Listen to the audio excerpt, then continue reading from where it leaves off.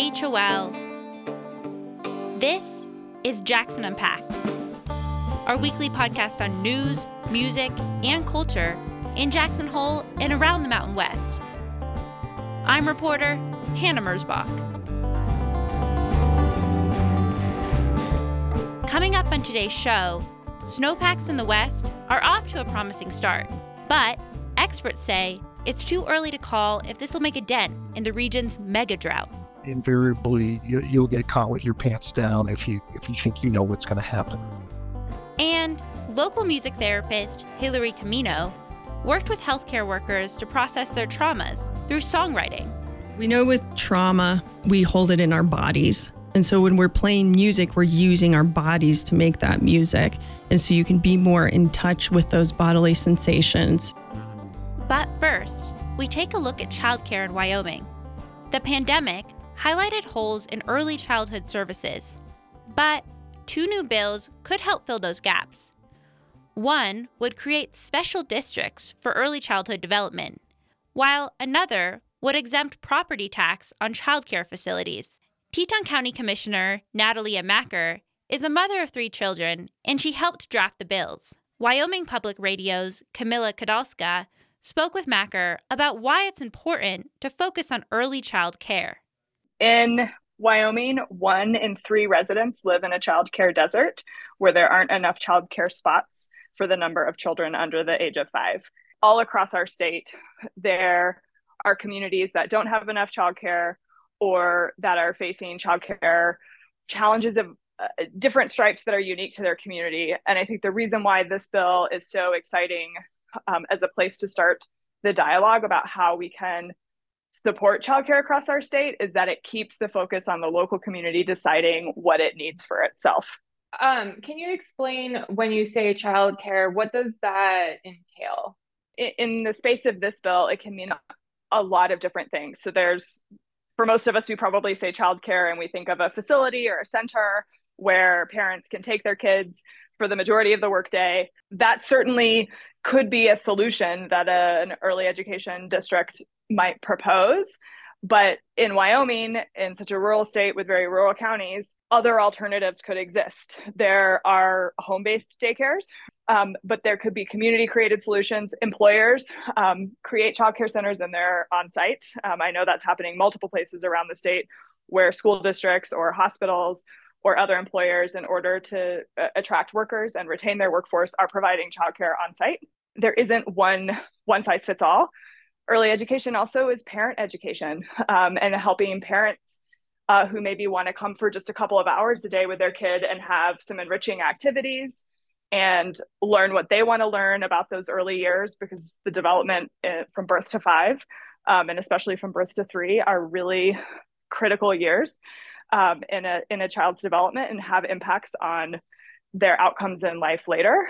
And so giving communities an opportunity to look at what their needs are from a childcare perspective to enable parents to be in the workforce, but also from a child development perspective to arm parents with information they need and find what works for their community and let the community come together locally and make those choices. Can you kind of just describe what these early childhood development special districts are and what do they do? The way the bill is written right now, a community, either the county commissioners or petitioners in a community, could put a petition forward to create the district. The first activity of the district would be to create a plan for services. And that is where I think some really exciting work could happen in Wyoming, with communities coming together, kind of bringing everyone together from the business sector, parents, childcare providers, early education specialists, to understand what the needs are, identify what kinds of services they want to provide. Likely there are already people providing those services, and so it would provide additional funding because there would be the potential to assess mills to generate funding to support that service. And I think it's important to remember that childcare as a business or a business model is unsustainable. And we've seen that for many years, and particularly during the pandemic, that was greatly revealed how narrow the margins are and how much our economy depends on childcare and early childhood education. And we have not invested in it the same way that we invest in K through 12 or that we invest in higher education and community colleges. We need to start doing that. And I think this is a way to allow communities that choose to do it to come together and start figuring out how to do that at the local level. Why now? You kind of mentioned earlier, that it was kind of exposed the problems, the cracks during the pandemic. I think if we are going to keep having conversations in Wyoming about economic diversification and about growth and about attracting businesses here and getting the kids that we're raising here to want to make their lives here and have their careers here, we have to start thinking about what it takes to support families and communities and businesses. And early childhood education is central and critical to that. And so this is one option. I think it's a great one for Wyoming and for our communities because it does put the control in the hands of local communities and allows for flexibility and doesn't prescribe something at the state level that everyone has to do the same thing. You keep on mentioning that it's kind of been exposed, like that the childcare system hasn't worked and it's kind of been recently exposed. So if you can just for Teton County itself, because that's your experience, right? What were the most recent years that we really saw this being a problem? In Teton County, I think in Wyoming and all across our country, the pandemic sent everyone home. And the childcare sector hasn't recovered its jobs and employment at the same rate that other sectors have. And so it is lagging behind in being at the levels that we were at pre-pandemic. Pre-pandemic levels were not enough. Cost is a huge factor. Across the state of Wyoming, the average family pays around $9,000 or $10,000 a year for childcare, which is significant. I think the part that changed, it's always been a cost problem. The operating margins for childcare facilities, they may not be operating as a nonprofit, but they're not profitable. And so the small business model and the operating margin is so narrow, and all of the costs are passed on to the users, which are families with young children. It makes the costs unbearable. And so often the choice is to opt out.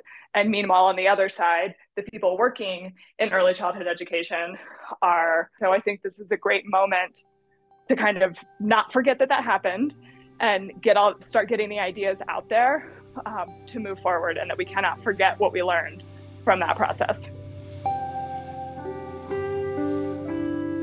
That was Teton County Commissioner Natalia Macker talking about potential boosts for childcare in Wyoming.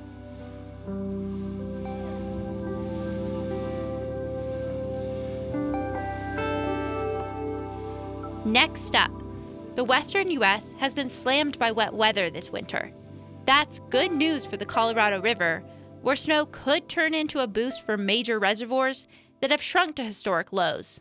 But climate scientists say there's a lot of winter left, and the 40 million people who use the river's water should take the good news with a grain of salt. KUNC's Alex Hager reports. The snow is snowing, the wind is blowing, and high in the mountains of Colorado, the ski slopes are getting busy. To me, Small C is heavenly. It's a heavenly day of skiing.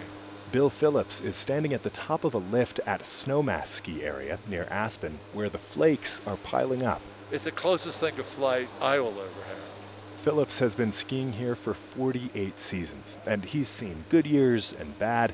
This one, he says, has delivered. It's a fabulous year, and we've had regular snow. It's not just huge dumps, but regular, really nice, patter, fluffy snow to ski in. And this snow is good for more than just skiing. All of that powder is crucial for the Colorado River. 2/3 of its water starts as snow in the state of Colorado. This year, with totals well above average, spring snowmelt could help refill Lakes Powell and Mead, the nation's largest reservoirs. But Brad Udall, a climate researcher at Colorado State University, cautions against getting too excited. Everybody is so eager to make an early call on this, and invariably you'll get caught with your pants down if you think you know what's going to happen. The Colorado River Basin has experienced more than 2 decades of mega drought. Udall says climate change is just making this whole region drier. And even with snow totals of 130% of average, it would take more than 1 year of deep POW to make a real dent. It's great to see a big snowpack, but we would need 5 or 6 years at 150% snowpack to refill these reservoirs, and that is extremely unlikely. Udall says warmer temperatures have already cut into the amount of snow running off into the Colorado River. Since 1970, temperatures in the region have gone up by 3 degrees Fahrenheit. And on top of that, abnormally dry soil is soaking up water before it can reach the places where humans divert and collect it. Man, we need to continue to plan for the worst here. That's what we've seen the last 23 years. That's what these warming temperatures continue to tell us. We have to plan for the worst. But planning has gotten a lot harder lately, even hundreds of miles from the mountains of Colorado. Cynthia Campbell knows that firsthand. She's a water management advisor with the city of Phoenix, which gets more than a third of its supply from the Colorado River. Our worst case scenario from our perspective is that we have to be in the habit of annually looking to the mountains to see what is the precipitation. In an ideal world, Campbell says reservoirs provide a buffer against the fluctuation of dry years and wet years. But with those reserves shrinking, cities around the Southwest can only plan a year at a time. That's just not enough time to make changes that you would have to make. But that is where we are. And so in some ways, we're living. Is it the worst nightmare? Might be. But the 7 states that use water from the Colorado River have struggled to reduce their demand. Even in the face of crisis, they can't agree on a plan to significantly cut back on use. In the meantime, big water users are trying to stretch the supplies they already have. That's true even with this winter's big rains in California. Adel Haj Khalil runs the Metropolitan Water District of Southern California, which stretches from north of Los Angeles all the way down past San Diego. One storm is not going to change the game. Whether we get a wet year or not, we need to continue focused on building the infrastructure we need to create local water supply. And as climate change keeps shrinking the snow that supplies water to people and farms across the Southwest, the need to adapt is only getting bigger. I'm Alex Hager in Snowmass Village, Colorado.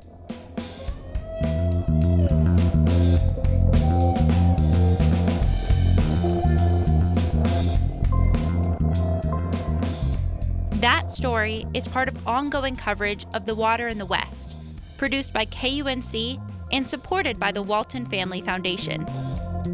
If you're just joining us, you're listening to Jackson Unpacked from KHOL. I'm reporter Hannah Merzbach, and this is our podcast featuring reporting and interviews on news, music, and culture in Jackson Hole and around the Mountain West. New episodes of Jackson Unpacked drop every other Friday on Apple Podcasts, Spotify, or wherever you get your podcasts. Coming up next, the pandemic has put exponential stress on the healthcare sector. Now, local doctors, nurses, and admin are processing this trauma through therapeutic songwriting. Music therapist Hillary Camino received an American Rescue Plan grant from the Wyoming Arts Council to use songwriting to help local healthcare workers bolster their mental health. Camino recently joined music director Jack Catlin in the KHOL studio to discuss the project. Music therapy is an evidence-based approach using musical interventions to reach desired health outcomes. So I have a master's degree in music therapy and I'm certified to practice. And through my training, I learned how to use music with who, why, and how. And so it's similar to like what an occupational therapist would do, where I go in, I have an assessment with the patient, make sure it's the right fit, and then develop a treatment plan based on what those desired outcomes are. So for instance, I'll give an example. So maybe somebody is in the hospital who's just had a stroke and needs to strengthen their functioning on their left side. And so I'll bring in some instruments and have them engage that left side And what that's doing is activating those neural pathways in the brain. And music is really motivating. So it gets people to engage that side of the body. And the cool thing about music is that it's held in all different parts of our brain.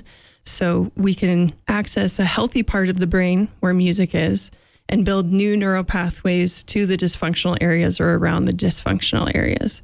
So that's one example of how I'd use music to help someone recover from a physical goal. Music therapy is really cool because it also helps people with cognitive goals, emotional goals, and social goals as well. So when it comes to processing emotional strain and trauma, how does music specifically aid that along? Well, we know with trauma, we hold it in our bodies. And so when we're playing music, we're using our bodies to make that music. And so you can be more in touch with those bodily sensations. It's called a somatic approach, which is like your internal physical perception and experience. And so that coupled with the very emotional nature of music, we're able to engage the bodily sensations and be in touch with what's happening in our body. Like, where am I holding stress? Okay, it's right in my chest. I'm in touch with that right now. And I'm not necessarily trying to uncover trauma, but we're just being more in touch with our bodies. And what we know is that having social support for people who've had trauma and are recovering from stress and trauma, that's really a powerful tool to help them recover. So for this project, you worked with staff at St. John's Health to heal through the creative and collaborative process of therapeutic songwriting. What stood out to you most from these healthcare professionals when working with them so closely on the project? Well, first of all, it was amazing to me how many of our healthcare staff were musical. And it's kind of Jackson in itself. I'm always finding people who are musicians, and it's always amazing to me. And I really targeted musical staff for this project because I wanted to get people in the room, first of all, but then I wanted to nurture that side of them, their individuality. And so that was amazing to see. And it was also really cool to see how much people opened up in our sessions, because it could be pretty vulnerable, to be around your coworkers and be open and express yourself musically. But I was really amazed at how easily they were able to do that. And it's cool because all the songs are very different musically and lyrically. But one of the themes that I saw coming through all of the groups was this: why? Why are they in healthcare? Why did they get into it in the first place? And why do they continue to work in this stressful environment? And, a lot of them talked about the difference they make in other people's lives and in their community. But we also talked about these moments that they have with their patients that are so profound that they connect with their patients on this really deep level that kind of changes their whole perspective, not just their perspective at work, but their life, and their core values. Like, this is why I'm a human on this earth, is to give back in this way. And that really propels them forward and wants them to be a part of that and continue to work in healthcare. So let's preview a song, and this one's called Holiday in Outer Space. What was the inspiration and songwriting process for this one? This was the one that kicked off the entire project for you. So we wrote it a year ago, and we're really reflecting back on the height of the pandemic. And we were talking about the very first lockdown COVID unit that we worked in. I worked in there too, and it just really felt like you were on another planet, like you were in outer space. And it was around the holidays, and it just felt so eerie and sterile, and you would have to wear these layers and layers of PPE. And so in the song, there's a nod to David Bowie's Major Tom, is like a call to help out into the universe, like anybody who will listen. And yeah, there's a lot of themes in here just about all of the unknowns and uncertainties at that time.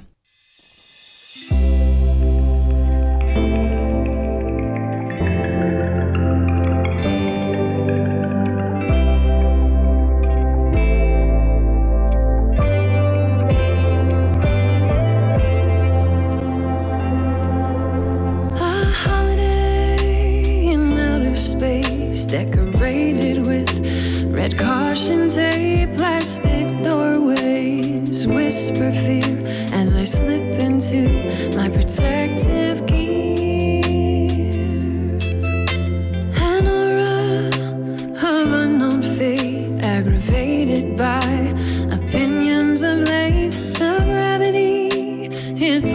me down, brought back to earth by suffocating sounds. The world's all wrong now, Major Tom. Tell me, how the hell did you get along? Can you tell us, Major Tom? This is how we must go on. Another day, my altered mind. Who once we were, we may never find the illusion of heroic seep out of my soil. PPE. That's music therapist Hillary Camino performing a song written with St. John's healthcare staff as part of a grant provided by the Wyoming Arts Council. You can hear her full interview with Jack Catlin at 891khol.org. The world's all wrong now, Major Tom. Tell me, how the hell did you get along? Can you tell us, Major Tom? Should we even carry on? The world's all wrong. KHOL has a new news director. Tyler Pratt is from Texas, but he comes to us from Eastern Pennsylvania, where he most recently helped launch NPR affiliate WLVR. He has over a decade of experience at public radio newsrooms across the U.S. He's a Columbia Journalism School grad, and his previous reporting has centered around criminal justice, social justice, and LGBTQ+ issues. KHOL Executive Director Emily Cohen welcomes Pratt to the station. I am very excited to have you at the station, and I know our community is excited to have you here. You bring a lot of experience to the KHOL team, and so we'd like to take this opportunity to introduce you to our listeners. I'm excited to be here. Thank you for having me and bringing me out, and I'm really excited for what the news department is going to look like in 2023. How did you come to journalism and radio? You have a bit of an unconventional path. I really didn't know what I wanted to do with my life out of high school. I grew up in West Texas, went to college, learned a lot about, I'd say, partying and going out, and it wasn't really for me. I left or was asked to leave. Worked for a while as a server, and I actually moved to Los Angeles, played a lot of sports growing up, and that moved into dance, and then that turned into acting and comedy, which I did in Los Angeles as a part of the Second City. And then I was driving all around between auditions and work, and I was listening to KCRW. It was my first exposure to public radio. We didn't really listen to it growing up, and I fell in love. Morning becomes eclectic in the morning, listening to Nick Harcourt interview these artists, and I felt like he was speaking to me right in my car.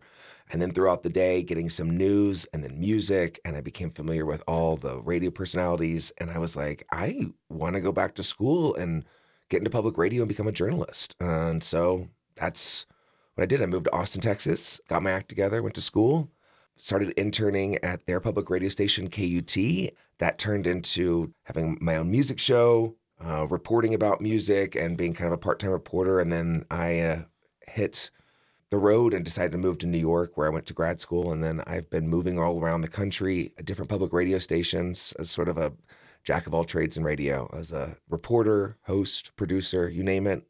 So most recently, you're coming from a new NPR affiliate in Eastern Pennsylvania that you helped start. Yeah, that was a trip. I was living in California, working at a station as a reporter, and got a job on the East Coast in Pennsylvania to help launch a new, all news, all the time, public radio station, and packed up, drove across the country, got there. I was going to be the All Things Considered host, and the pandemic hit a week later, and that migrated into me becoming sort of the assistant news director and helping run this station through the craziest times that we've ever experienced. That was followed by one of the most contentious elections in history, dealing with Pennsylvania politics. It's a purple state, and then an insurrection after that. And so it was breaking news for about 3 years. What are some stories that stick with you from this time, from either that station or just your career in general?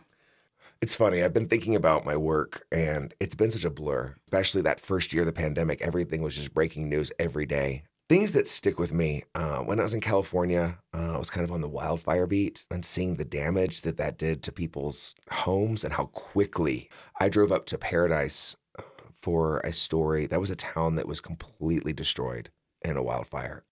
And seeing the devastation that occurred has always really stuck with me as we see the effects of climate change.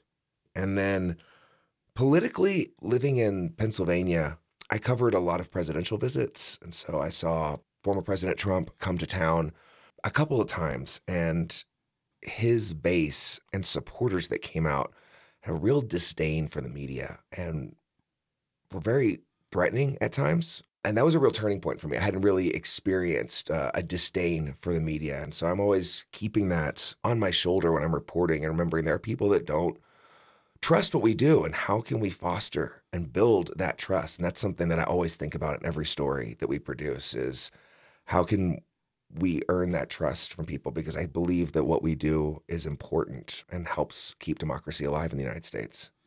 How do you earn trust? You're always checking your bias in your reporting. We all have it. And so you just remember that. You get edits and you talk to your other reporters and you think about your stories and do good reporting. Get multiple points of view. Do your research. And when you make mistakes, own them. I think it's really important just to continue to talk to people from all walks of life. Everyone's got a point of view. It's all based in some form of their own personal truth. What are some of the stories that you're most looking forward to diving into here? Anything that's piqued your interest so far?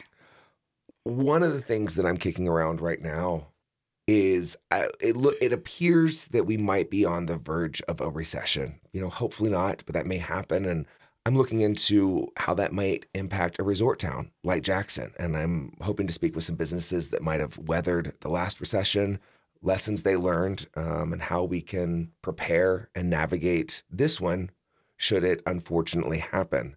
I'm also looking forward to getting to know the different communities that live here and the issues that they face. We know housing is a really big one here. I have a background in reporting on housing and affordability, and I know that there are people here that are really working on trying to change that, but it's not an easy task, and there's not one answer to do it. Lastly, you were a dancer. I know you love to dance. What music moves you? What music moves me? All of it. I love good house music, electronic music, dance music, the blues, rock, anything with a beat that you can dance to. I think it's so fun to go out and dancing. I always refer to it as it's my church. Nice. Well, we've got a few of those genres on the KHOL airwaves. There's a ton of dance music and great dance scene in this town, so I know you are going to have a good time. Tyler, we are so happy to have you here at the station. Folks can reach Tyler at Tyler, Tyler, at jhcr.org. Our email inboxes are open. And you're listening to KHOL Jackson.